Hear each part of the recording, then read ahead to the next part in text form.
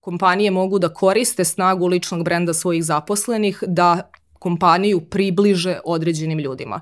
Ja sam to svojevremeno zvala kompanijskim influencerima i u praksi znam da je to donosilo lepe rezultate, a pod lepim rezultatima mislim dobru vidljivost. To je onaj employer branding. Ljudi veruju ljudima, a ne, kako bih rekla, podacima iz APR-a. Lični brend zaista ima obavezu i to je ona glavna razlika između pukog hvalisanja i ličnog brenda je davanje vrednosti, da neko ko te sluša, gleda, čita, nešto nauči. Korporativne komunikacije su napredovale od onog pukog pisanja saopštenja, pa se to plasira i to sad neko objavljuje, do toga da zaista moramo da se izborimo za pažnju i da upravo to kreiramo priče koje su relevantne.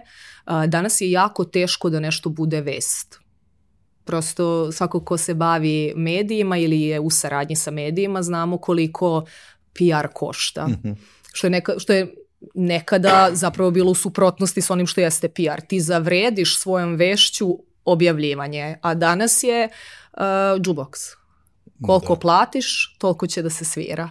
Rastužuje me to zato što smo u toj trci pacova zaboravili da postoji ta esencija ljudskosti, da postoji taj moment da mi moramo da se razumemo. Pa ta pravna lica i te brendove, to su napravili ljudi.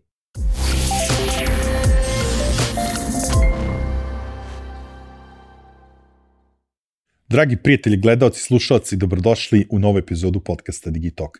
Ja sam vaš domaćin, Vlada Kovač, a danas imam veliko zadovoljstvo da mi sagovornica bude Tanja Vasojević. Tanja, ja ćemo pričati sa vama o ličnom brandingu, korporativnim komunikacijama i PR u ovom digitalnom vremenu. Takođe, pričat ćemo malo i o građanskom aktivizmu.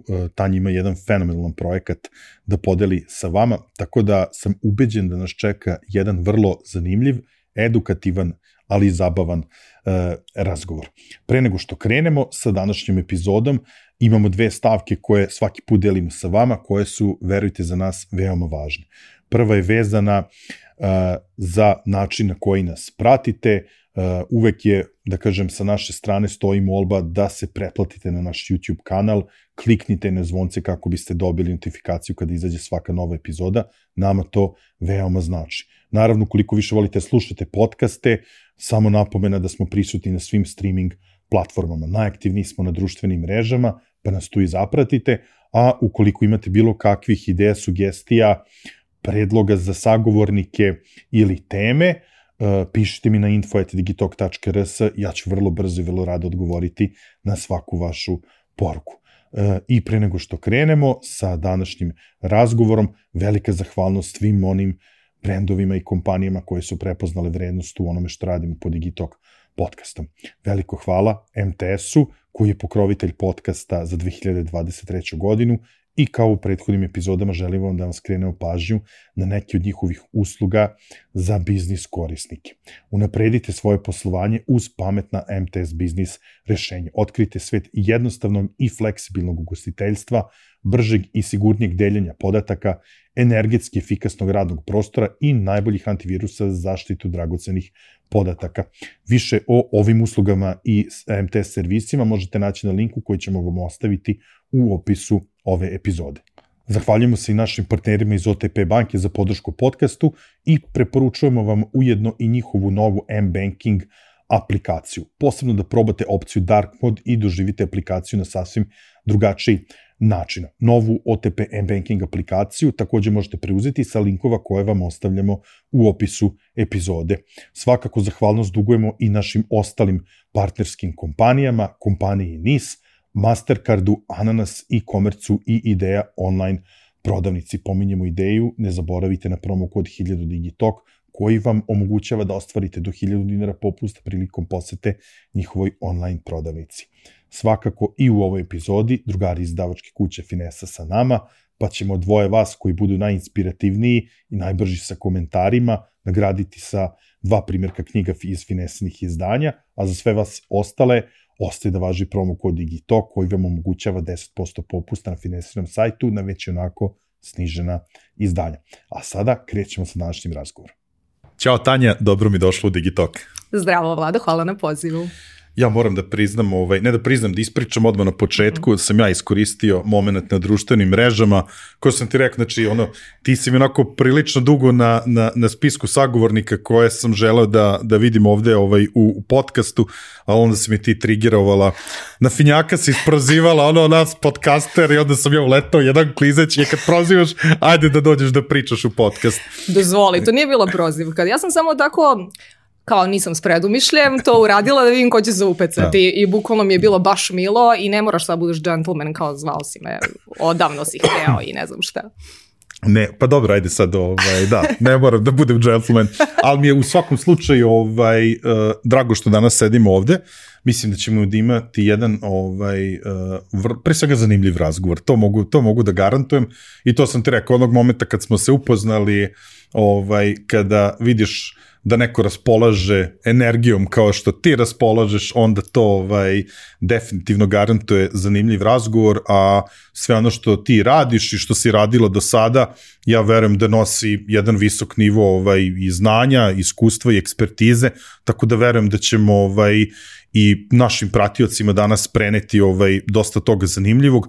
Pre svega ti ja ćemo danas, mislim, po prvi put da pričamo u podcastu o ličnom brandingu. Meni je to jako zanimljivo i lično i profesionalno. Pričat ćemo o komunikacijama, korporativnim komunikacijama, u PR-u, u, da kažem, ovo novo digitalno doba. Pričat ćemo malo o aktivizmu. Ti tu imaš jedan jako zanimljiv projekat koji ću ja sa zadovoljstvom i razgovarati sa tobom o njemu i kasnije da ga malo promovisati, jer su retki ljudi koji rade tako neke super stvari za našu zemlju, ali ajmo da krenemo. Mislim, mora negde da počnemo, od nešto da bude početak. Početak, to je predstavljanje tebe.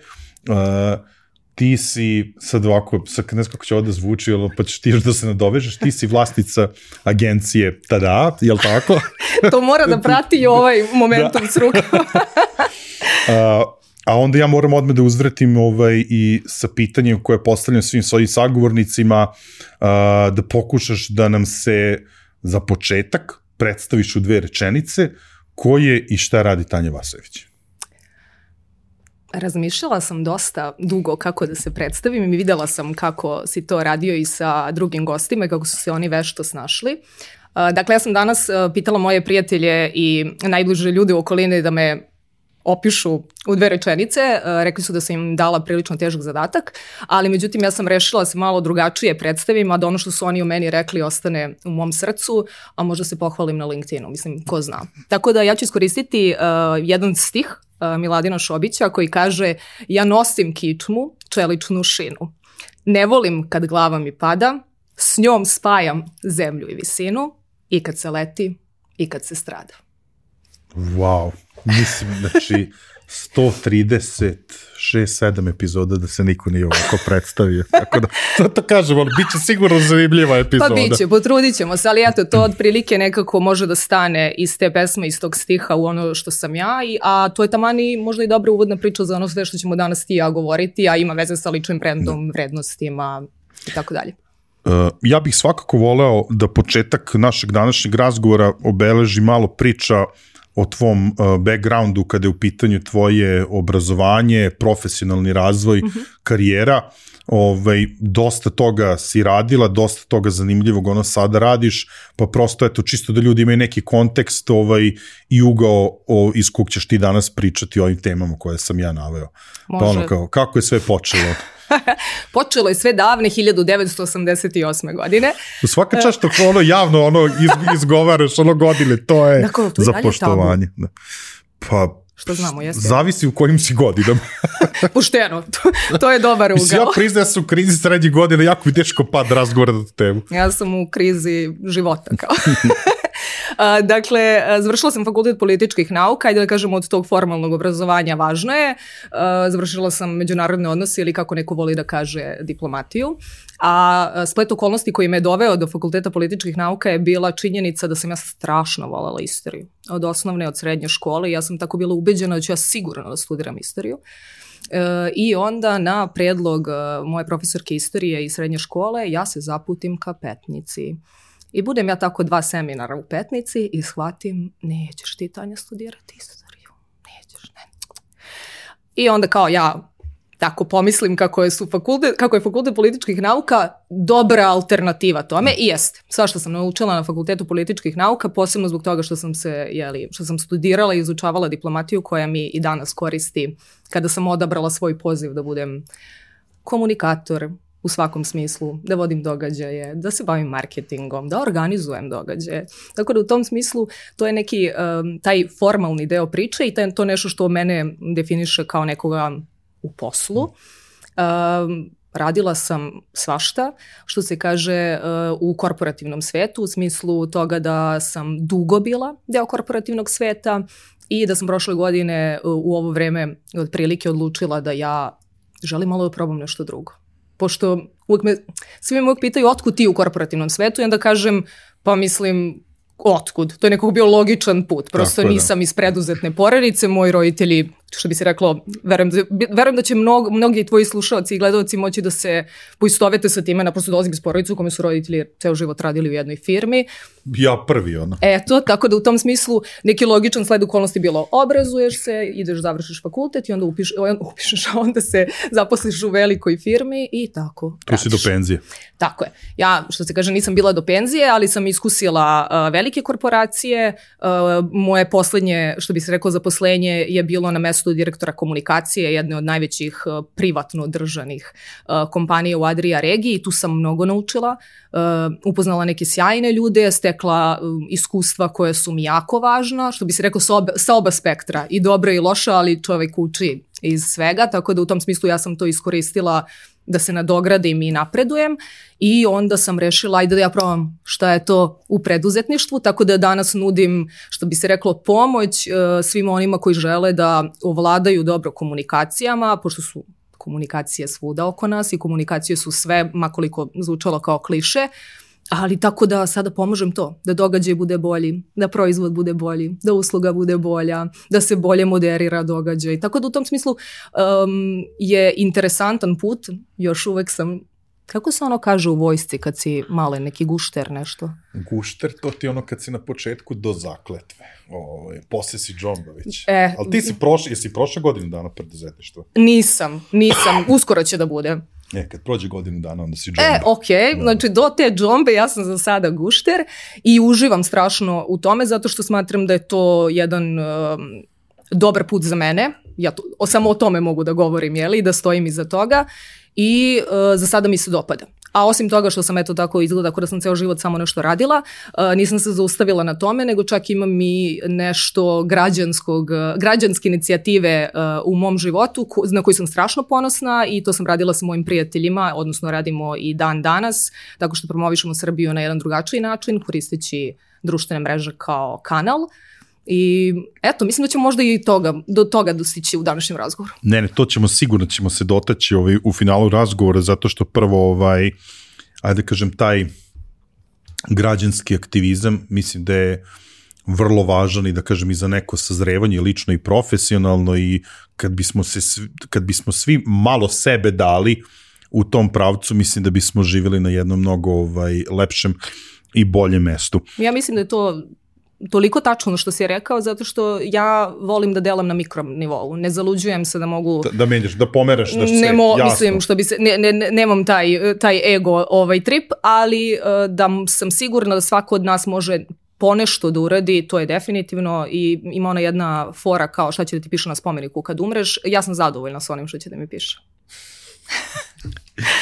Ono što me, sad ajde još u ovom uvodu, pošto si pomenuli smo taj preduzetnički put i taj background to porodice, ja isto tako delim, mislim, meni je i uvek volim da kažem, moj tata, on je čovjek se zaposlio odmah posle fakulteta, znači u stvari fakultet, vojska i zaposlio se u fabrici koja još uvek nije bila izgrađena, ali postojala kao pravno lice.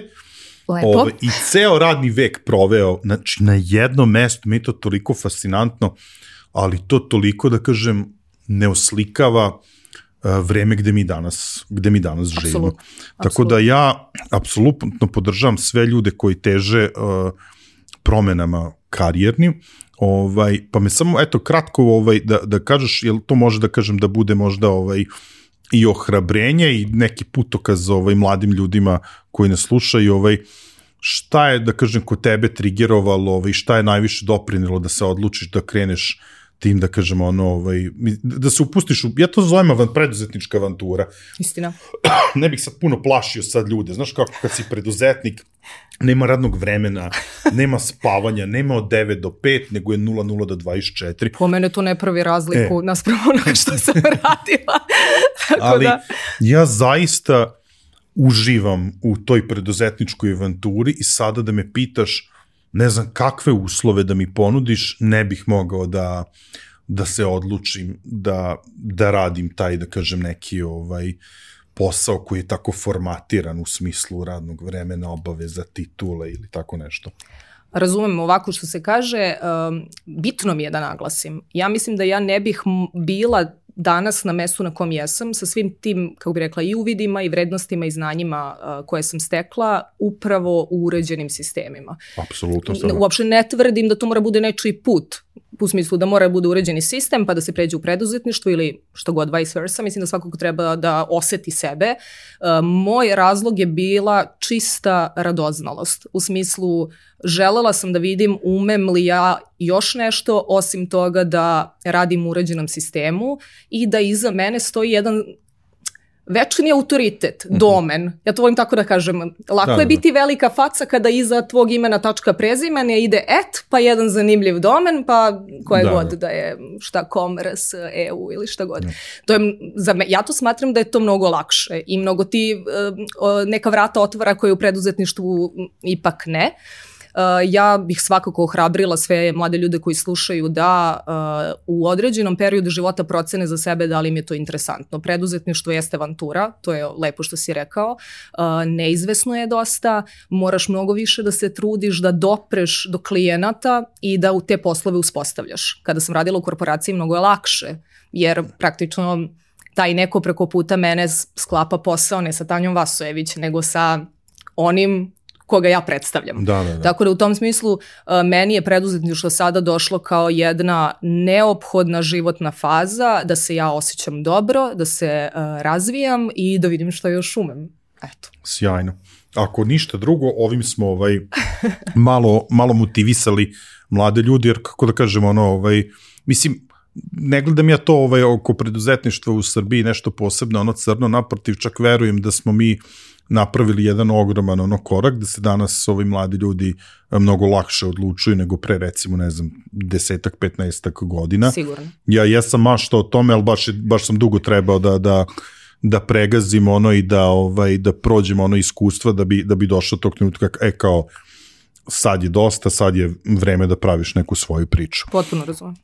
Sad, možda čak i u tom nekom kontekstu preduzetništva, ali u svakom slučaju jako mi je drago što smo se dogovorili da se između ostalog u ovom razgovoru bavimo ličnim brandingom, što nismo pričali o tome do sad u našem podcastu, sa druge strane mislim da ljudi možda čak ni ne shvataju šta to sve obuhvata ili šta nije lični branding, šta je možda onako neko pretrano hvalisanje. Pričat ćemo i o tome da se zadovoljimo. Ali ajmo da kažem da krenemo od tih kao nekih osnova, da kažem to neko, ti si to meni onako lepo upakovala, direktno upravljanje narativa o sebi. Tako znači, zašto bismo se mi uopšte bavili ličnim brandingom? Šta mi to možemo da dobijemo profesionalno, na kojim poljima nešto može da nam donese? Pa ćemo posle, ajde kažem, i nekako definisati da li manje ili više formalno. Što bi se reklo, ja nisam pobornik definicija, naprosto ja ovde ne predstavljam neku obrazovnu instituciju, pa sad ja iz ex katedra nekome govorim šta su definicije, ovde mi je više iz nekog svog profesionalnog iskustva, a onda naravno prelilo se i na privatno iskustvo, jer ja volim da kažem nema mene dve. Dakle, zdravo Vlado, ja sam Tanja, ovo se dobio i u poslu i u privatnom životu. Tako da u tom smislu lični branding je strašno važna tema, posebno u ovom jako zauzetom i brzom svetu. Pričat ćemo detaljnije oko toga. Ono što je meni važno jeste da kažem da lični branding je stariji od marketinga. Znači, lični branding je stariji od bilo kog brenda koji ti imaš u svom, evo što bi se reklo, enterijeru i ono što na svakodnevnom nivou koristimo. To je iskonska potreba ljudi da se izraze.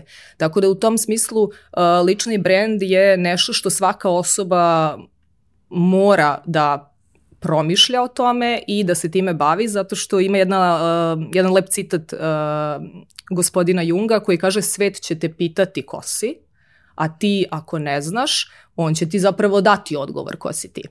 Meni se to ne dopada. I zato mislim da je važno da upravljamo upravo tim narativom, jer ga svi imamo i ono što ja uvijek kažem, žao mi je što ovo moram da kažem, ali upravljali ili ne upravljali, brend postoji. Možda postoji i anti-brend. Anti-brend pošteno ne bih preporučila, ume da zakomplikuje život, te s tim u vezi zbog svih posledica koje mogu da nastanu, ne upravljajući svojim brendom, identitetom, vrednostima, prepuštate da to neko drugi radi, a to u principu nije pametno, a bavljenje sopstvenim brendom može da doprinese zaista mnogo celovitijem životu u svakom smislu, jer onda znaš čime raspolažeš. Jasno. Sad, a reci mi sad to što postoji gomila tih izreka da svako od nas jeste brend za sebe. Kakvo mišljenje tvoje o tome? Mislim, ako jeste, kakav smo mi onda to brend? Da, apsolutno. Neki teoretičari personalnog brenda i govore da zapravo svako jeste danas brend i u principu to može da deluje apsolutno smisleno. Što bi se reklo, mi smo svi jedinke za sebe sa svim svojim osobinama, manama. I u tom smislu i jeste ideja da ljudi zapravo promisle o sopstvenom brendu. Opet vraćajući se na onu priču da je jako važno da upravljaš time čime upravljaš i da shodno tome možeš da postojiš u društvu. Tako da u tom smislu ja sam saglasna sa tim da definitivno svako jeste brend, ali svako od nas mora da se malo dublje pozabavi brendom, a to znači razumevanje konteksta šta su sve elementi dobrog ličnog brenda. I ja onda zato i kažem, ja svima toplo preporučujem da nakon ovog razgovora iskoriste to što smo pričali, što može da im služi u boljem definisanju svog brenda i njegovoj prezentaciji ka svetu. I sad samo malo da se, samo malo unazad, pošto nešto sam setio i opet se vraćam i preduzetništvo, pa sad da li radiš u nekoj kompaniji za drugoga, da li je podjednako važno razvijati lični brend, bilo da kažem si sam svoj gazda, da li možeš lični brend razvijati i unutar kompanije i da li to može da kažem da donese neki benefit tebi lično, ali i samoj kompaniji? Apsolutno. Mislim, da li u koliziji možda? Nije ni najmanji, ne sme da bude. Ko to zaustavlja, moralo bi na nekom ozbiljnijem nivou se porazgovara zašto se to ne odobrava ako je to u pitanju. Mislim da nam i ova savremena kultura i sve ovo čemu svedočimo, koliko ljudi poznajemo, a da su jako istaknuti. Kad kažeš Amazon, na koga pomisliš? Kad kažeš Microsoft, kad kažeš SpaceX ili kako već sad X, kako se zove X Twitter, mi odmah imamo personu sa kojom se povezujemo, što negdje ima smisla. U našoj nekoj prasvesti jesu ti obrasci poistovećivanja s nekim i zapravo davanje tog nekog antropomorfnog u stvarima, u događajima i ostalo. Tako da ja ne mislim da to sme da bude u koliziji, da budem tako otvorena, već naprotiv. Mislim da kompanije mogu da koriste snagu ličnog brenda svojih zaposlenih, da kompaniju približe određenim ljudima. Ja sam to svojevremeno zvala kompanijskim influencerima i u praksi znam da je to donosilo lepe rezultate, a pod lepim rezultatima mislim dobru vidljivost. To je onaj employer branding. Ljudi veruju ljudima, a ne, kako bih rekla, podacima iz APR-a. Tako da u tom smislu mislim da je dobro za kompaniju da podstiče svoje ljude da razvijaju lični brend i da pričaju o temama koji su njima bliske, jer lični brend jeste to. Ti treba da se pozicioniraš kao nekakav ekspert iz neke oblasti i prosto da si autoritet o tome o čemu govoriš. Jer za lični brend je strašno važno da daješ vrednost. To je ona dilema o kojoj ćemo vjerojatno posle pričati, šta je puko hvalisanje, a šta je lični brend, odnosno Pričali smo, da kažem, o građenju tog nekog ličnog brenda u kontekstu, ajde da kažem, biznisa ili tog nekog profesionalnog onog razvoja. Mi sad živimo u takvom vremenu kada nam je strašno bitno šta okolina i društvo misli o nama i kako nas vidi. Koliko, da kažem, poimanje svesti o ličnom brandingu može da nam pomogne da se mi, kako da kažem, na pravilan način adekvatno predstavimo našoj okolini, a da ne bude to. Mislim, ajde, pričat ćemo posebno o tom hvalisanju, ali prosto svima nam je bitno, znaš, kad 3 put promislimo pre nego što kliknemo da okačimo post ili story na Instagramu, kao šta će da mi, da li će sad ovaj i onaj, znači bitno nam je i svest i mišljenje okoline i društva. Jeste, ja volim da kažem, jer je to i naslovi knjige, dakle, nijedan čovek nije ostrvo. Lični brend nastaje u interakciji sa ljudima, u odabiru kanala na kojima se to radi, u odabiru prostora gde se promoviše ili prikazuje lični brend. Mislim da je važno objasniti samo da bi se lični brend kreirao i da bi onda mogli da, što bi se reklo, manevrišemo time i da znamo što imamo u rukama, jeste da razumemo da postoje elementi koji jesu dobra polazna osnova da se kreira lični brend. Na početku je to zapravo duboko intimno poznavanje sebe. To ume da bude teško, možete da radite samostalno, možete potražite pomoć, ali je neophodno ne samo zbog izgradnje ličnog brenda, nego uopšte da bismo živjeli jedan ispunjeniji život. Ali da prosto, sad ja ne odlazim u neke stvari koje nisu uopšte moj domen, ali kada govorimo o ličnom brendu, dakle to duboko je i intimno poznavanje sebe, ta samospoznaja nam pomaže da razumemo s kojim kapacitetima mi raspolažemo, što su nam dobre stvari, što su nam loše, možemo li nešto da promenimo, treba li nešto da dogradimo.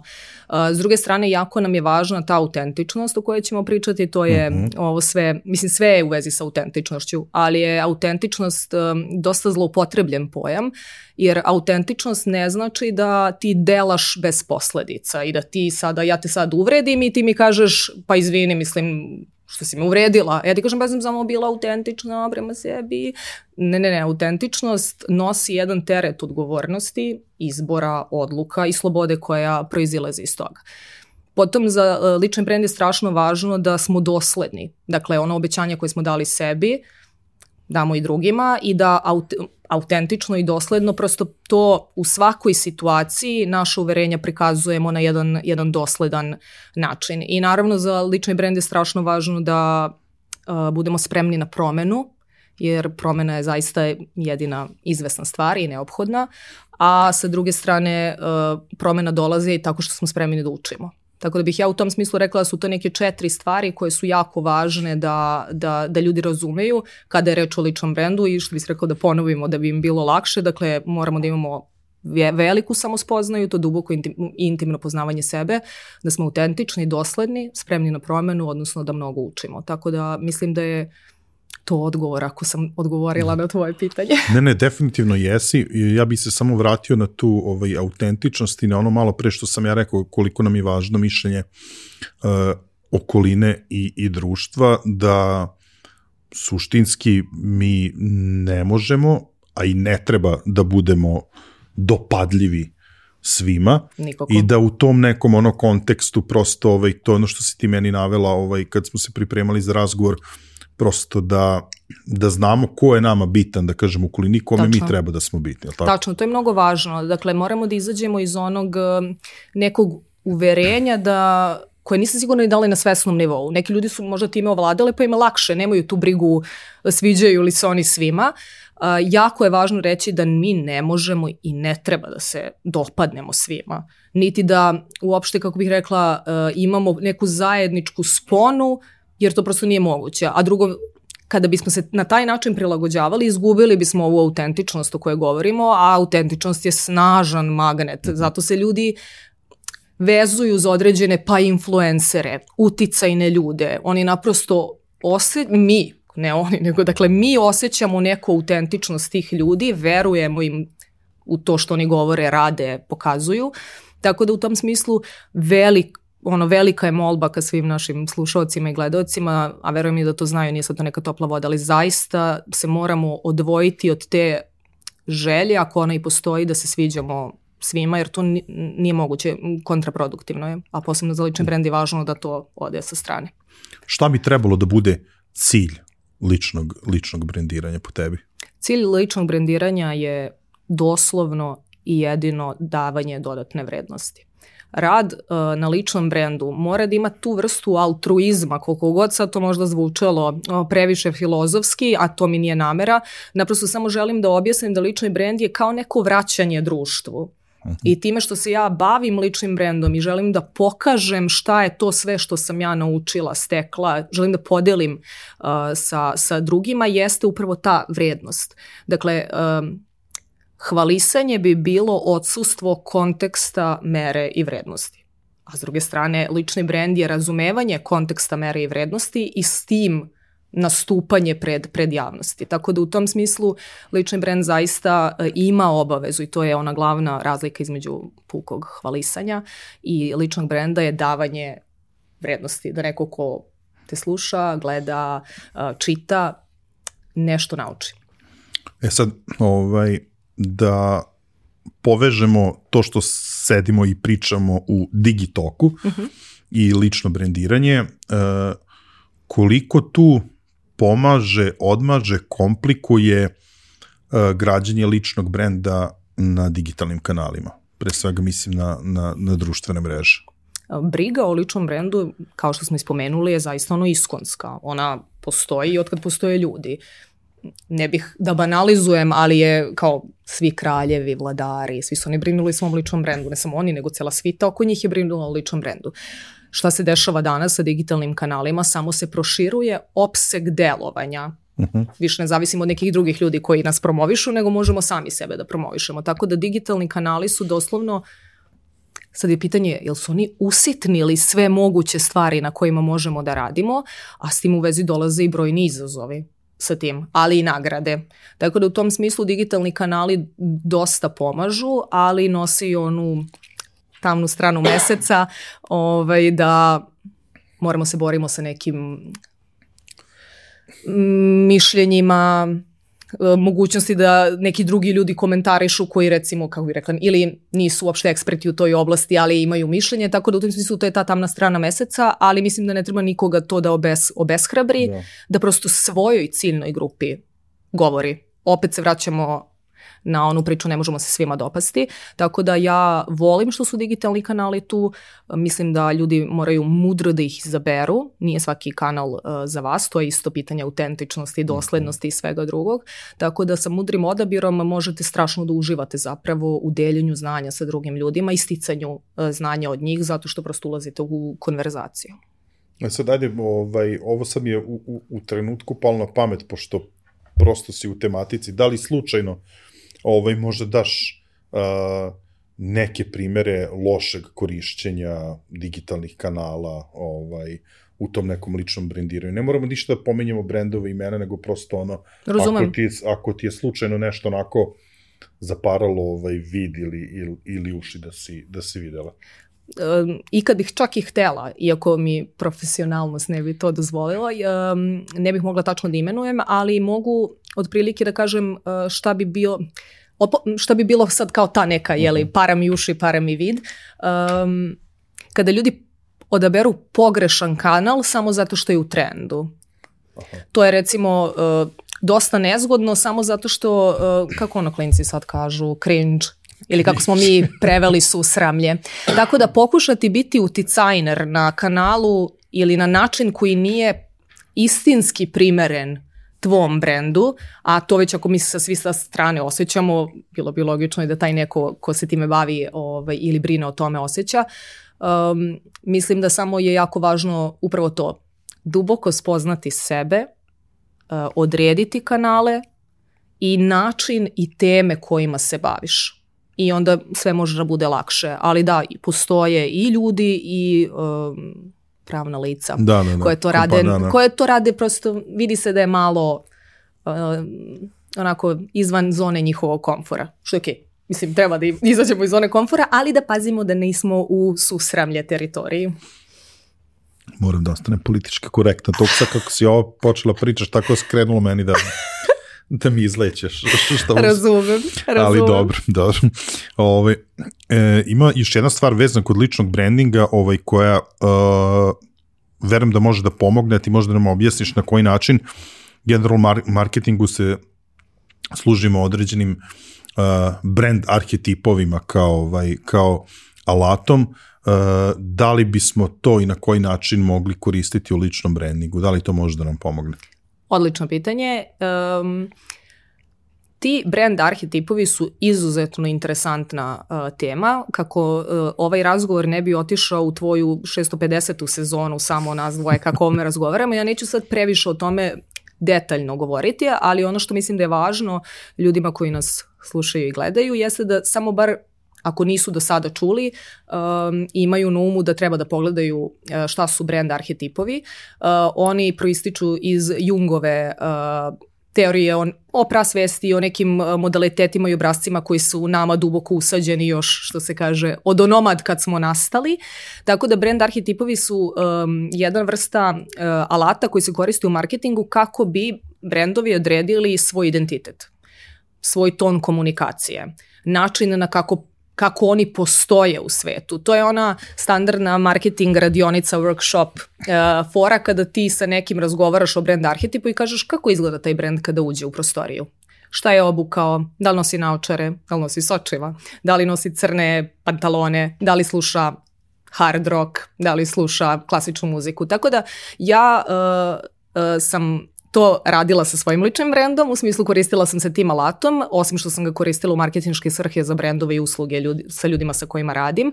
Tako da brand arhetipovi su jedna važna kategorija i alat i slobodno mislim što se kaže internet je pun informacija, a ja sa moje strane mogu da preporučim knjigu The Hero and the Outlaw koja upravo govori o korišćenju tih informacija koje su nama duboko ukorenjene u našem biću i onda mi sa tim informacijama volimo da stvaramo obrasce jer se sa njima poistovećujemo. Tako da alat brand arhetipova, taj točak, je izuzetno zanimljiva stvar i što se kaže bit će korisna da se poigrate i vidite koji ste vi od tih arhetipova i možda neki ljudi u vašoj okolini.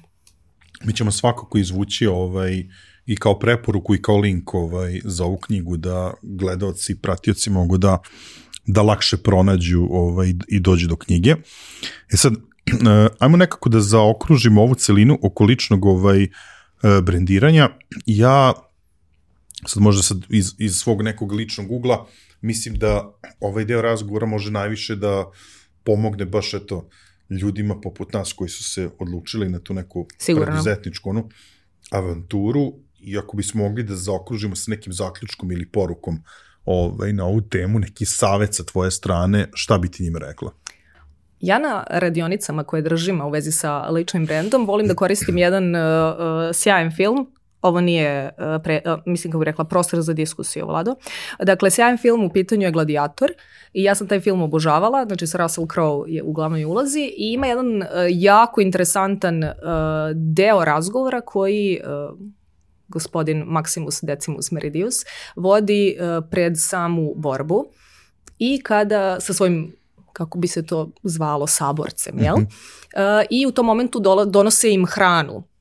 I gospodin Maximus je uplašen da li da pojede to što mu je doneto, zato što je on već sad veliko ime, on ima veliki izgrađeni brend, ljudi zapravo dolaze samo da bi njega gledali kako on raščišćava arenu i njemu kaže njegov saborac, you have a great name, he must kill your name first before he kills you. Tako da u tom smislu lični brend je strašno važna stvar. Dakle, taj legat koji smo u stanju da ostavimo baveći se dobrim stvarima. Ja ovdje pričam o dobrom brendu, ne o onom anti-brendu. Dakle, čineći dobre stvari, autentične, bliske nama, našoj duši, našem postojanju na ovoj planeti, mogu da naprave razliku i s tim u vezi osim ovog gladijatorskog citata, reći ću i sljedeće, nemojte da lažno očaravate da biste stvarno razočaravali. Tako da, eto. Sjajno, savršeno i fenomenalan film. Ništa reći od Istina. diskursa je fenomenalno. Drago mi je, lupalo mi srce, rekao da će li sad ovo postati dvougao. Ne. Za i protiv. Mislim, ako mene pitaš, apsolutno fenomenalno. Idemo na drugi deo razgovora. Pričat ćemo o komunikacijama sa fokusom na korporativne komunikacije, PR, odnosno odnose s javnošću. Sad ti si jako to lepo navela, da se mi sada nalazimo u trećoj deceniji, trećeg milenijuma. Tačno. I sad cela ta oblast komunikacija je poslednjih, sigurno 100 godina zahvaćena velikim promenama. Sad mene interesuje da mi ti kažeš da li je suština ostala ista sve to vreme ili se i suština komunikacija menja. Ja pretpostavljam da su najveće promene usledile upravo zbog, da kažem, tog nekog tehnološkog proboja, prosto sada kanala komunikacije, nikad više informacija, nikad više ovakvih i onakvih. Upravo hiperprodukcija sadržaja. Kako ti, da kažem, vidiš komunikaciju danas? Sve ovo što si naveo je doslovno, kako se kolokvijalno kaže, pretočno, ali postoji jedna kontradiktornost koja je zapravo zanimljiva. Dakle, komunikacija se toliko promenila, a da je ona u suštini zapravo ostala ista. Sad pojasnit ću ovo ludilo koje sam izgovorila. Dakle, mi još od vajkada tražimo načine efikasnije i bolje da komuniciramo. Počevši od dimnih signala do iscrtavanja i oslikavanja pećina, zatim izgradnje različitih građevina koje je trebalo nešto da poruče nama, drugima, pa onda smo počeli da eksploatišemo golubove, pa onda kao oni nam nose pisma, pa smo onda došli do nekakve štampe, pa smo onda došli do interneta, televizije, e-pošte, a sada, kako bih rekla, vidim da smo blizu i kao artificial intelligence i veštačka inteligencija koja je zapravo isto jedan način komunikacije. Dakle, menjaju se neki kanali i načini kako to radimo, a suština je zaista ostala ista. Jer suština komunikacije je, pazi sad, kao gde je neke fanfare, dobra priča. Mi smo, kako Harari kaže, storytelling animal. Dakle, mi smo životinja koja voli da priča priče, koja se na taj način poistovećuje, tako nalazi svoj identitet.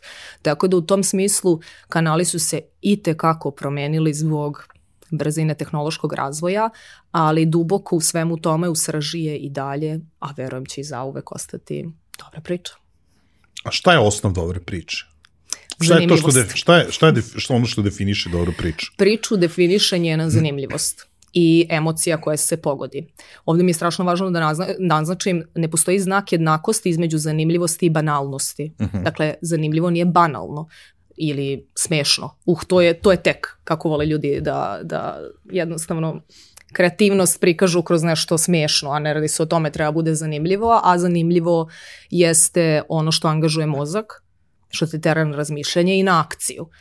A emocije su proizvedene time izuzetno važne, jer ima ono nešto, što bi se rekao, nije to moje polje delovanja, ali jeste da bih razumela kako se komunicira sa ljudima.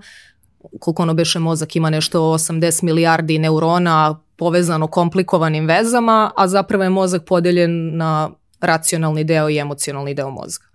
Emocionalni deo mozga je jači u tom smislu, kad se upali amigdala, a mi počnemo da biramo metod, ili bežimo ili ostajemo u borbi. Tako da u tom smislu dobra emocija, odnosno zanimljiva priča je ono što će probuditi emociju kod ljudi i to se, utiska sam, dozvoljam sebi to da kažem, se neće nikada promeniti. Mi volimo da pričamo priče da u iste verujemo. Kako Harari između ostalog kaže, izmislili smo novac, veru, sve živo i funkcionišemo na taj način. A da li misliš možda, baš zbog konteksta vremena gde živimo, obilja sadržaja, želje za pažnjom, pa sad pričali smo o ličnom brendingu, da li nam je potreba i želja za pričanjem te priče možda veća nego ikada u istoriji?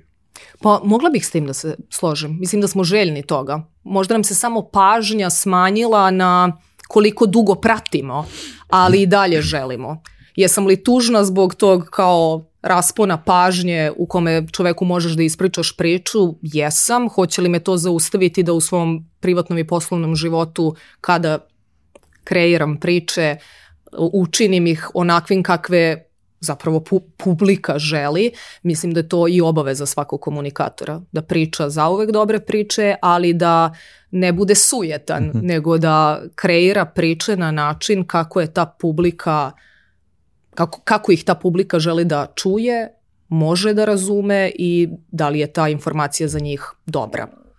Sad, opet se vraćam na kontekst vremena gde živimo, preopterećenost sadržajima, informacijama, treba znati upravljati svim tim podacima, koristiti to, da kažem, dalje u komunikaciji i verujem da sada tu treba vladati određenim veštinama i alatima kako bismo mi prosto mogli da iskoristimo svo to obilje sadržaja i pravilno onda komunicirati ono što želimo da iskomuniciramo. Sad dosta se priča o toj digitalnoj pismenosti u tom nekom, u različitim kontekstima, ne znam, od kulture, obrazovanja, digitalna pismenost kod dece, koliko je to važno u toj korporativnoj komunikaciji, poslovnoj komunikaciji? Izuzetno. Na svakodnevnom nivou, kao što kažeš, smo bombardovani informacijama. Neverovatna je količina tih podataka, sumanuti su oni neki podaci koliko mi na dnevnom nivou sada primimo informacija nasuprot onim nekada kako smo primali i vidim da ima i mnogo projekata i angažovanih ljudi baš u ovoj sferi i mislim da to treba pozdraviti i podržati zato što je neophodno da u obilju tih informacija umemo da razlikujemo potrebno od nepotrebnog, istinito od neistinitog. Dakle, da razvijamo to neko kritičko razmišljanje, ali razvijamo industriju koja mora da neguje budi dobar i to pokaže, a ne da se, kako bih rekla, koristimo nekim manipulacijama ili sve ono što je naravno dostupno u tom smislu. Korporativne komunikacije su napredovale od onog pukog pisanja saopštenja, pa se to plasira i to sad neko objavljuje, do toga da zaista moramo da se izborimo za pažnju i da upravo to kreiramo priče koje su relevantne. Danas je jako teško da nešto bude vest. Prosto svako ko se bavi medijima ili je u saradnji sa medijima, znamo koliko PR košta. Što je nekada zapravo bilo u suprotnosti s onim što jeste PR. Ti zavrediš svojom vešću objavljivanje, a danas je jukebox. Koliko platiš, toliko će da se svira. I mislim da to nije dobro. Mislim da moramo svi da se edukujemo i iz komunikacione industrije i medijske, a šta je stvarno vest od značaja za javnost, šta je promocija, što je potpuno u redu, jer ne može sve da bude na taj način kapitalizam i ne treba. Tako da u tom smislu moramo još da radimo na razvoju struke, ali sa onom namerom da zaista budemo svi bolji. A sad kad pričamo o struci, kad pričamo o PR-u i korporativnim komunikacijama, koliko misliš da su one ispratile ovaj razvoj prosto komunikacija u kontekstu tehnologije i digitalnih kanala? Koliko prepoznaju potrebu da se za svaki kanal, novi kanal pojedinačno kreira poseban sadržaj? Da nije sad da imaš imaš jednu vest pa je pustiš kroz sve kanale. Da, tako je najlakše. I to je neka, kako bih rekla, repeticija naviknutog, ono što smo, slobodno mogu u množini da govorimo, ono što smo navikli da radimo nekada, kako su nas učile knjige i teorija komunikacije. Ne mogu da generalizujem, ali mogu kao član te industrije da kažem da imamo još puno da radimo i da ne smemo da se opuštamo. Da, najlakše je uraditi Ctrl-C, Ctrl-V na sve kanale i to pustiti i šta? Kako onda zapravo merimo uspeh? Tako što smo bili lenji da se pozabavimo razumevanjem onoga što jeste naša struka. Mi moramo da razumemo publiku i da shodno tome kreiramo poruku i adekvatnu kanalu na kome želimo to da pošaljemo i adekvatnu toj ciljnoj grupi. Tako da mislim da imamo još puno da radimo. Nekako i dalje sve to deluje dosta generički, što me rastužuje. Da. A to je opet i pitanje ličnog brenda, jer i taj ko se bavi komunikacijama mora da da malo svog šlifa tom saopštenju, toj konferenciji za novinare, toj saradnji sa medijima. Ja mogu da kažem da iz ličnog iskustva znam koliko su neki mali detalji učinili da ja danas neke ljude stvarno iz medija mogu da zovem svojim dobrim prijateljima, zato što našli smo se u poslu, ali smo se razumeli preko ličnog brenda i te neke želje da zaista dobro sarađujemo. A ja bih tu negde možda bio slobodan da onako 2 puta podvučem to što si rekla, razumevanje publike. Mislim da je to esencija, da razumemo kome se obraćamo, ali tako? Apsolutno, to je mnogo važno i ne smemo da prenebregnemo činjenicu da mi ne komuniciramo zarad, kako bih rekla, nekih sopstvenih interesa u konačnici svega. Kako bih rekla, jednostavno, ako je taj predumišljaj i da samo ti na kraju, kako bih rekla, dobiješ tu neku vrednost koju bih mogla da, kako bih rekla, i diskutujem da li je na kraju dobijena vrednost. Mislim da mora postoji jedna tajna veza između čoveka koji se bavi komunikacijama i predstavlja ili jednu organizaciju ili sebe ili bilo koji drugi entitet sa onima koji to slušaju. Prošlo je vreme onog megafona kada veliki entiteti kompanije emituju poruke i briga ih zato što nema povratne reakcije, nije bila moguća, a sad je malo drugačije. Znamo svi kako su prošli i određeni brendovi kada su komunicirali određenu poruku misleći samo o sopstvenom identitetu, ne razumejući kakav odjek može da dođe od strane njihove ciljne grupe samo zato što su ih zapravo zanemarili. Tako da, šta znam, mora mnogo da se neguje taj odnos, a nekako, kao što sam rekla, neću da generalizujem, ali utiska sam da se generički rade određene stvari, što nije dobro. Ne slažem se s tim što ima tu još jedna, ajde da kažem, velika promena kada su u pitanju, kako da kažem, misije, vizije kompanija i novih generacija koje nadolaze. Znači, nove generacije mislim da više ne obraćaju pažnju na to kao šta ta kompanija radi, čime se ona bavi, nego šta je njihova svrha.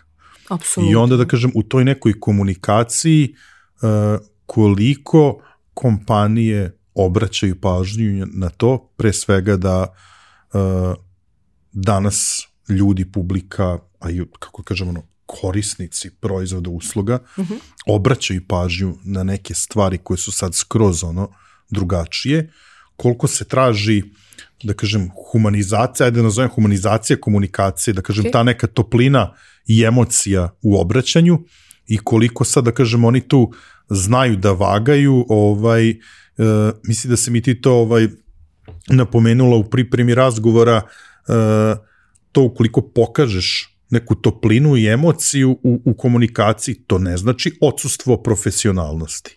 Apsolutno, ja to mogu da potpišem u svakom smislu, da stojim svojim likom i delom iza toga i da budem uverena da je to ispravan put. Što se tiče svrhe kompanija i brendova, mislim da je to sada stvarno na zaista visokom nivou. Ne bih ovde, mislim da bi nam se odužilo, ulazila u intimno koliko stvarno to žive ili je prosto to još jedna od onih stavki koja mora da se popuni posebno u odnosima sa drugim partnerima ili kako sad već i sa finansijskim institucijama je važno da se neke CSR, ESG teme pokriju. Tako da mislim da imamo taj segment urađen na nivou korporacija i brendova da se stvarno bave time, ali još uvek bude to nekako malo nespretno. Mislim da im još uvek fale uvidi stvarno tih generacija koje dolaze, šta oni zapravo žele i da ne budu sujetno, kako da kažem, da se tako sujetno drže zbog tog uslovno rečeno drmanja kaveza. Ti klinci ozbiljno drmaju kavez. Oni ozbiljno već sad govore šta oni žele, kako žele i možemo da diskutujemo o tome jesu li oni ovakvi i onakvi. Oni dolaze, ovo sad zvuči kao onaj film, kao oni dolaze. Tako da u tom smislu mislim da tu može da se napravi dobro partnerstvo i da može da se ide u dobrom smeru i ne liderstvo i poslovanje 20. veka, ultimativno, naredbodavno, sa odsustvom tog ljudskog, to treba, mislim to već otišlo u zaborav, ali treba da ide posebno kod onih tvrđih struktura zato što kao izgubit ćete utakmicu, prosto pravite logičku grešku. Ne, humor, toplina, bliskost, ljudskost ne nisu i nikada neće biti neprijatelji profesionalnosti. Naprotiv. Mogu samo da uspostave mnogo bolje timove, mnogo bolje veze i mnogo bolje poslovanje. I sad ovde sve vreme kako smo počeli priču o komunikaciji, pričamo kako nešto da komuniciramo. I sad ja bih da te pitam, ti si mi to super napisala kao ceo život, učimo kako nešto da govorimo. A da li smo naučili da slušamo i koliko je važno zapravo da slušamo danas? Slušanje je esencija komunikacije. Bez slušanja nema dobre komunikacije. A učimo li nikako?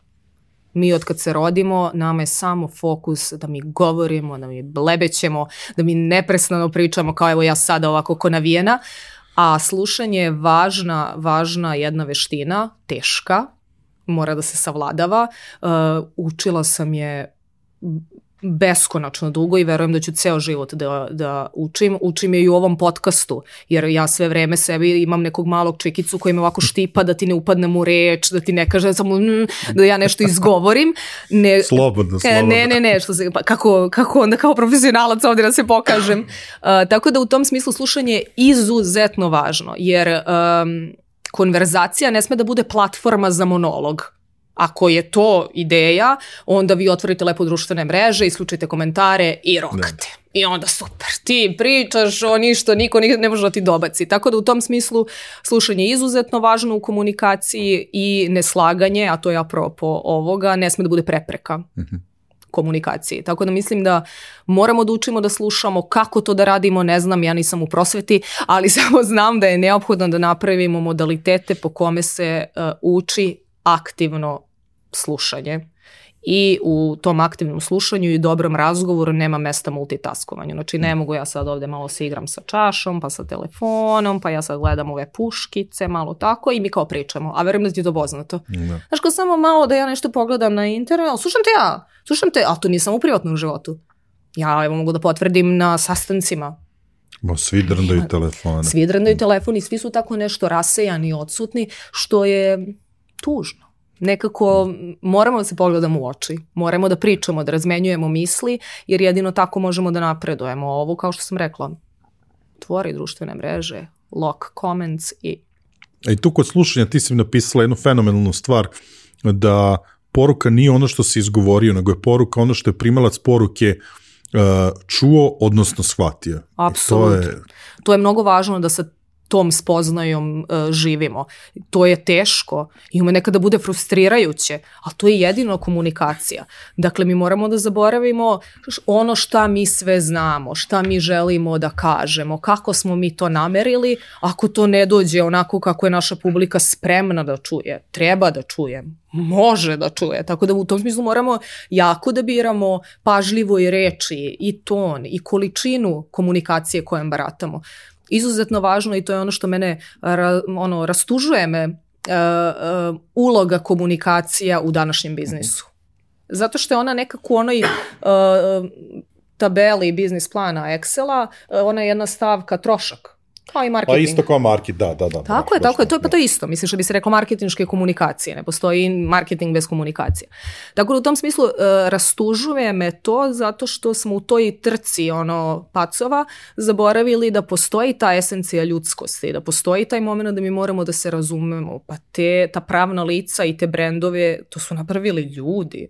Sumanuto mi je da uopšte o tome kao diskutujemo, malo je kao čudno, ali istina je da moramo to da napominjemo i komunikacije su važna stvar u svakom biznisu i negovati profesionalce iz oblasti komunikacije je zaista važno. Ne kažem da je najbitnije, ali mislim da može da pravi jako veliku razliku. Eto, toliko. Ja za kraj imam samo još dva pitanja za kraj dela razgovora o komunikaciji. Opet ću se ja malo vratiti, pošto uvek nekako ja vučem ka digitalu. Kada su u pitanju poslovne komunikacije, da li misliš da su digitalni kanali olakšali ili zakomplikovali posao ljudima koji se bave time? Ja, mislim, malo pre smo rekli kao, ok, moraš da paziš kojim kanalom kakvu poruku šalješ, da sad ne šalješ jednu isto. A s druge strane, meni je to super stvar, jer ti znaš na kom kanalu koju publiku ćeš da nađeš, koga tamo možeš, kome tamo možeš da se obratiš. Nekako ja to gledam kao mogućnost da lakše ciljaš svoju publiku. Sad, kakvog si ti mišljenja tu? Ne razlikuje se uopšte, zapravo što bi se naš činilo dosadnim sagovornicima. Pa da sad treba se pobijemo ovde. Pa dobro, da kao to ljudi i vole. Da. Ajde ustani, izađi se. Doviđenja. Da, postoje naravno tradicionalni i digitalni kanali komunikacije. I jedni i drugi su neophodni. Jesu li digitalni malo razudili, zakomplikovali posao komunikatorima? Jesu.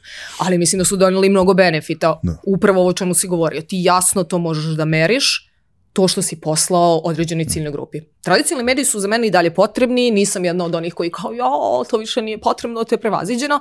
Prevaziđen je kompletan način na koji one kao posluju i funkcionišu, ali jesu li oni potrebni za tu neku mas informaciju i može li to da se radi na neki drugačiji način? Sigurno sam da može. Rado bih bila deo nečeg takvog da postoji udruženje kakvo su nekada postojala, koje okupljaju u tom smislu komunikatore i ljude koji se bave odnosima s javnošću i što bi se reklo i svim srodnim delatnostima, ali tradicionalni mediji imaju svoj razlog i treba da budu tu i treba naravno samo da se modernizuju, ali oni su sporiji. S druge strane, digital kanali su mnogo brži, nama to komplikuje posao, ali mislim da ga ulepšava, zato što možemo jasno da komuniciramo određene stvari za određene ljude i na kraju dana mislim da je to najvažnije, tako da ako se ko boji tih digitalnih kanala, mislim da nema potrebe, što se kaže, pišite mi na LinkedInu, pomoći ću. Pošto ti ide od ruke, kako da kažem, zaključak i slanje poruke, ili bih htjela možda, znači, mislim, pre svega, ja bih voleo da zaključimo ovo i da pošaljemo poruku upravo tvojim kolegama koji se bave komunikacijama. Da li imaš neku poruku za njih? Zato što zaključili smo da je suština ostala ista, uprko svim ovim promenama. Dosta toga se dešava, imamo mnogo toga što nas okružuje i bombarduje u smislu informacija, podataka, kanala i sve to. Ja verujem da prosto ima i onih koji su možda nesnađeni i ne znaju kako tu da se izbore. A tebi to sasvim lepo ide od ruke. Hvala ti na tome, nemam uopšte pritisak. Da, nemoj ovdje ostaš kao pritisak. Da li bi nešto imala da poručiš kolegama?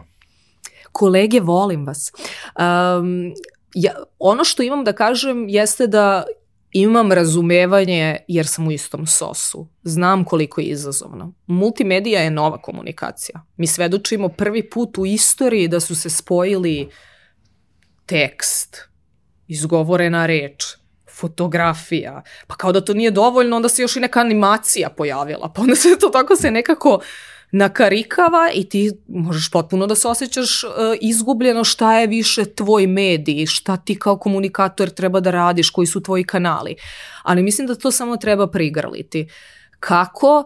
Mislim da je tu jako važno ovo o čemu smo govorili i ove mlade ljude koje smo pomenuli, ta simbioza znanja i iskustva, novih tehnologija, nekih, kako da kažem, univerzalnih vrednosti dobre komunikacije i da može da se napravi dobra stvar i dobra komunikacija. Tako da nisam sigurna koliko sam u ovome inspirativna van toga da nudim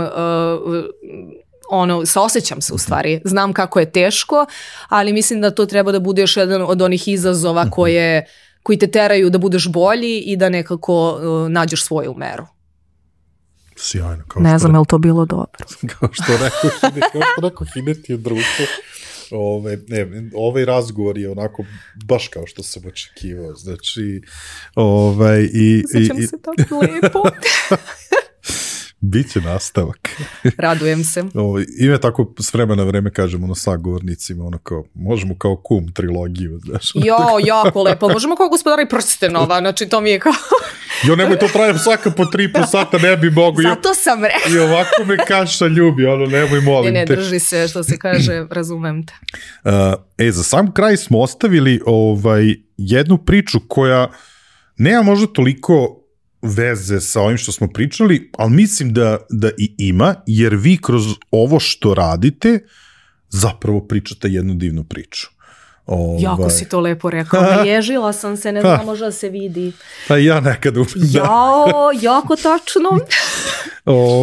Što samo znači da sam te sve vreme detaljno slušao. Istina, hvala na tome.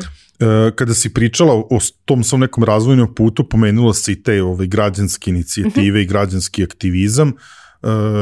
I ja sam potvrdio prosto iz svog nekog iskustva, i to dan danas je jako važno, pre svega, na primjer, ono što radim sa DigiTalkom, u Zrenjaninu, meni je rodni grad i dan danas mnogo važan i kao, to je nešto šta bi volao da bude neki, moj legacy, a ti zajedno sa svojim prijateljima godinama već radiš nešto fenomenalno na promociji tih prirodnih i kulturnih dobara Srbije. Pitan je projekat, Tripin Srbije se zove na Instagramu i ajde da ispričamo malo priču o tom projektu, kako je to sve nastalo, šta znači to danas za vas kao ekipu, a šta misliš da prosto daje nama kao društvo, zemlji? Hvala ti mnogo što želiš o ovome da razgovaramo, jer to je jedan važan deo mog života, zato što je reč o jednom hobiju na koji sam strašno ponosna i ponosna i na svoje prijatelje što svih ovih godina uspevamo i dalje da budemo aktivni uprkos tome što se život dešava, tako da mi od 2016. se bavimo upravo time što si rekao. Mi promovišemo turističke potencijale Srbije, od prirodnih odlika do kulturno-istorijskih spomenika, i mislim da je možda najlakše da započnem ovu priču tako što ću ti ja sad izgovoriti nešto. Arača, Tumba, Solotnik, Krakulu, Jordan. Ti zvuči to nekako ili samo delujem kao ljudi iz visoke politike koji se hvale toponime kao... Malo se nelagodno posjeća, ne prepoznajem reči kao... kao idemo dalje, Dag, Banjica i tako da. Dakle, ovo su sve izuzetna mesta u Srbiji za koje mi 2016. apsolutno ništa nismo znali. Tu godinu pominjem zato što smo tada krenuli, a došla je kao potreba da zapravo odgovorimo bolje na pitanje šta ima u Srbiji da se vidi. Znači, ja u tom momentu dalje radim u korporaciji, moja ekipa isto, u tim manjim ili većim firmama, i kada te neko pita šta da vidiš u Srbiji, a ti onako, Beograd, Zlatibor, Novi Sad, Zlatibor, Vrnjačka Banja, i otprilike se tu, naravno, kako sam mogla, zaboravim Kopaonik, i tu se otprilike priča završi. I sad, ponosna sam naravno na cijelu moju ekipu i na mene u krajnjoj liniji, zato što smo rešili da... proverimo to svoje, je li to do nas ili stvarno samo to postoji. Tako da smo se mi vrlo brzo uhvatili posla da mi jednomesečno odaberemo vikend i nas 5 sednemo u kola i odemo na određenu lokaciju u Srbiji i vidimo šta tu sve ima. Taj model, odnosno misiju koju smo mi napravili, Nemaš izgovor, obiđi Srbiju, je u mnogome prethodnih, evo sad punih 7 godina pomogla da se to viđenje Srbije kao destinacije domaćeg turizma izmeni. Stvarno sam srećna što je tako i u prilog tome govori kompletan naš angažman koji je potpuno altruističan. Dakle, mi ovo radimo kao neko naše vraćanje zajednici i odlične smo reakcije dobili od strane ljudi, od strane medija. Meni samo možda važno, baš zbog toga što je ovo DigiTalk, da kažem, da stavim u kontekst i podsjetim ljude koji ovo prate, pa im neće biti, što bi se rekao, potpuno čudno. Dakle, te 2016. godine kanal koji mi koristimo za promociju turističkih potencijala Srbije je Instagram. Te godine Selena Gomez je najpraćenija sa 100 miliona pratilaca. Imamo hiperinflaciju travel blogera koji idu na te prelepe destinacije, tirkizne vode, palme, pesak, i to je sve tako prelepo. I u avgustu te 2016. ako ne grešim, Instagram izbacuje nešto što ja verujem da danas kada nekome kažem story, da je u fazonu to postoji od vajkada. Pa eto, što bi se reklo, nije baš tako matoro. I mi u tom trenutku radimo nešto potpuno kontraintuitivno. Mi se javimo iz Pocerine, a onda potpuno siđemo s uma, pa odemo u istočnu Srbiju. A onda kao da to nije dovoljno, mi odemo na jug Srbije. A onda odemo u zapadnu Srbiju, ovo što si spomenuo, mi budemo u fazonu, viditi, ima još nešto osim Zlatibora. Kao volimo Zlatibor, je. Ali mi tu počnemo da radimo na onome što nam je bila misija, da Srbija nema šta da ponudi u turističkom smislu, zauvek pošaljemo u neistine. I utiska sam da smo to stvarno rešili. Dakle, mislim da si već i negde uhvatio da ja više puta govorim turistički potencijal. Ne mislim da je svaka lokacija turistički zaokružen proizvod, ali neće ni biti ako se time ne pozabavimo. Tako da u tom smislu ono što mi radimo možda nije megalomanski, ali je važno za svako ko se bavi komunikacijama i marketingom da baci pogled na to, jer ovo je svojevrsni case study za komunikacije i marketing. Biranje uske niše, komuniciranje pravih poruka toj niši, potpuno strateško razumevanje da mi nikada nećemo biti megalomanska priča, ali opet da možemo da damo veliki doprinos. I da to neko nagradi, ako koga interesuju nagrade, a nas interesuje. Ovo bilo genijalno. Tako da, eto. Ali vidiš, ti sad to meni pričaš, ja sad u sebi kao razmišljam i sad, prošao sam sve kroz Instagram nalog i sve to mi je rekao, i onda moje inicijalno razmišljanje bilo, bože, kako ljudi nalaze vremena sve ovo, znaš, i sad ti meni kažeš jedan vikend mesečno. Tako je. I ja se zamislim, realno mogu jedan vikend mesečno da odem negde od ovih, vrlo lako. To je bila ideja. Evo ja kao komunikator moram da kažem da iza svega toga stoji predumišljaj. Zašto jednom mesečno? Zato što upravo to, imamo argument da kažemo stvarno, ne možete jednom mesečno, nas je 5. Mi u jedna kola stanemo. Jel novac izazov 5 u jedna kola? Naš put košta manje nego prosječan ručak u Beogradu, za 2 osobe. Apsolutno. Tako da ima nečeg u tome da mi, koliko ima u godini nedelja, 52, mi smo spremni da živimo za 2 nedelje godišnjeg odmora i potencijalno ako ko ume da skija, voli ili ima mogućnosti da tako nešto sebi priušti, što ih čini 4 nedelje u godini ti kao živiš. I mi smo bukvalno sa namerom tom da ih svoj život učinimo svrsishodnijim, zanimljivijim. Ljudi s kojima putujem su mi stvarno prijatelji. Nećeš verovati, i to su nas ljudi pitali. Mi smo kao družina koja se okupila, šta? Tako da u tom smislu mi se stvarno jako dugi niz godina družimo. To postaje svojevrsna familija, a ne samo prijateljstvo. I taj osjećaj da ti možeš sa nas 5 da se organizujemo i sjedemo u jedan auto i napravimo po 1000 kilometara kada odaberemo taj vikend i lokaciju, pa nema izgovora. Onda ja mogu da potpišem taj tagline, takozvani nemaš izgovor, obiđi Srbiju. Jer znam da je samo izgovor. Osim ako se svet ne ruši, a znam i da to postoji, ali... Ne, apsolutno se slažem. Mislim, baš sad, kažem ti, razmišljam i prosto, znaš, postidim se, znaš, stvarno nemaš izgovor za tako nešto. Nema. Najradije bih ti sad rekla, nemoj da se stidiš, ali stidi se. Došli smo polako, ali sigurno do kraja i ja razmišljam, definitivno smo bili zanimljivi. Daj Bože, što se kaže, ali konstruktivna kritika je okej, što se kaže, i da nismo, neka kažu ljudi. Mi smo tu uvek otvoreni za konstruktivnu kritiku, a ja sam tebi zahvalan, ovo je meni bio, mislim, prvo što je toliko mi je proleteo razgovor, a ti, mislim, idu ti te komunikacije odmah, da ti kažem. Hvala ti, veliki kompliment. Mislim, ajde sad prvo, jako mi je drago što smo u DigiTalku ispričali o ovom projektu, zato što apsolutno zavređuje pažnju, a mi ćemo u opisu epizode ćemo i tagovati da ljudi mogu to da pogledaju. Što se tiče našeg razgovora o komunikacijama, o ličnom brandingu, rekao sam ti, lični branding nismo obrađivali u DigiTalku, mislim da smo jako lepo načeli temu, da smo rekli sve esencijalne stvari, tu sam vrlo otvoren da temu dalje razrađujemo, pričamo o tome da li sa tobom, da li sa tvojim nekim kolegama, ali zaista sam jako srećan što je došlo do realizacije ovog razgovora jako brzo, to sam ti zahvalan što je sve bilo, mislim, i od tvog posta na LinkedInu, hvala LinkedInu, pijenja kafe i razgovora. Sad mora prekinemo snimanje, nemoj pominješ alkohol.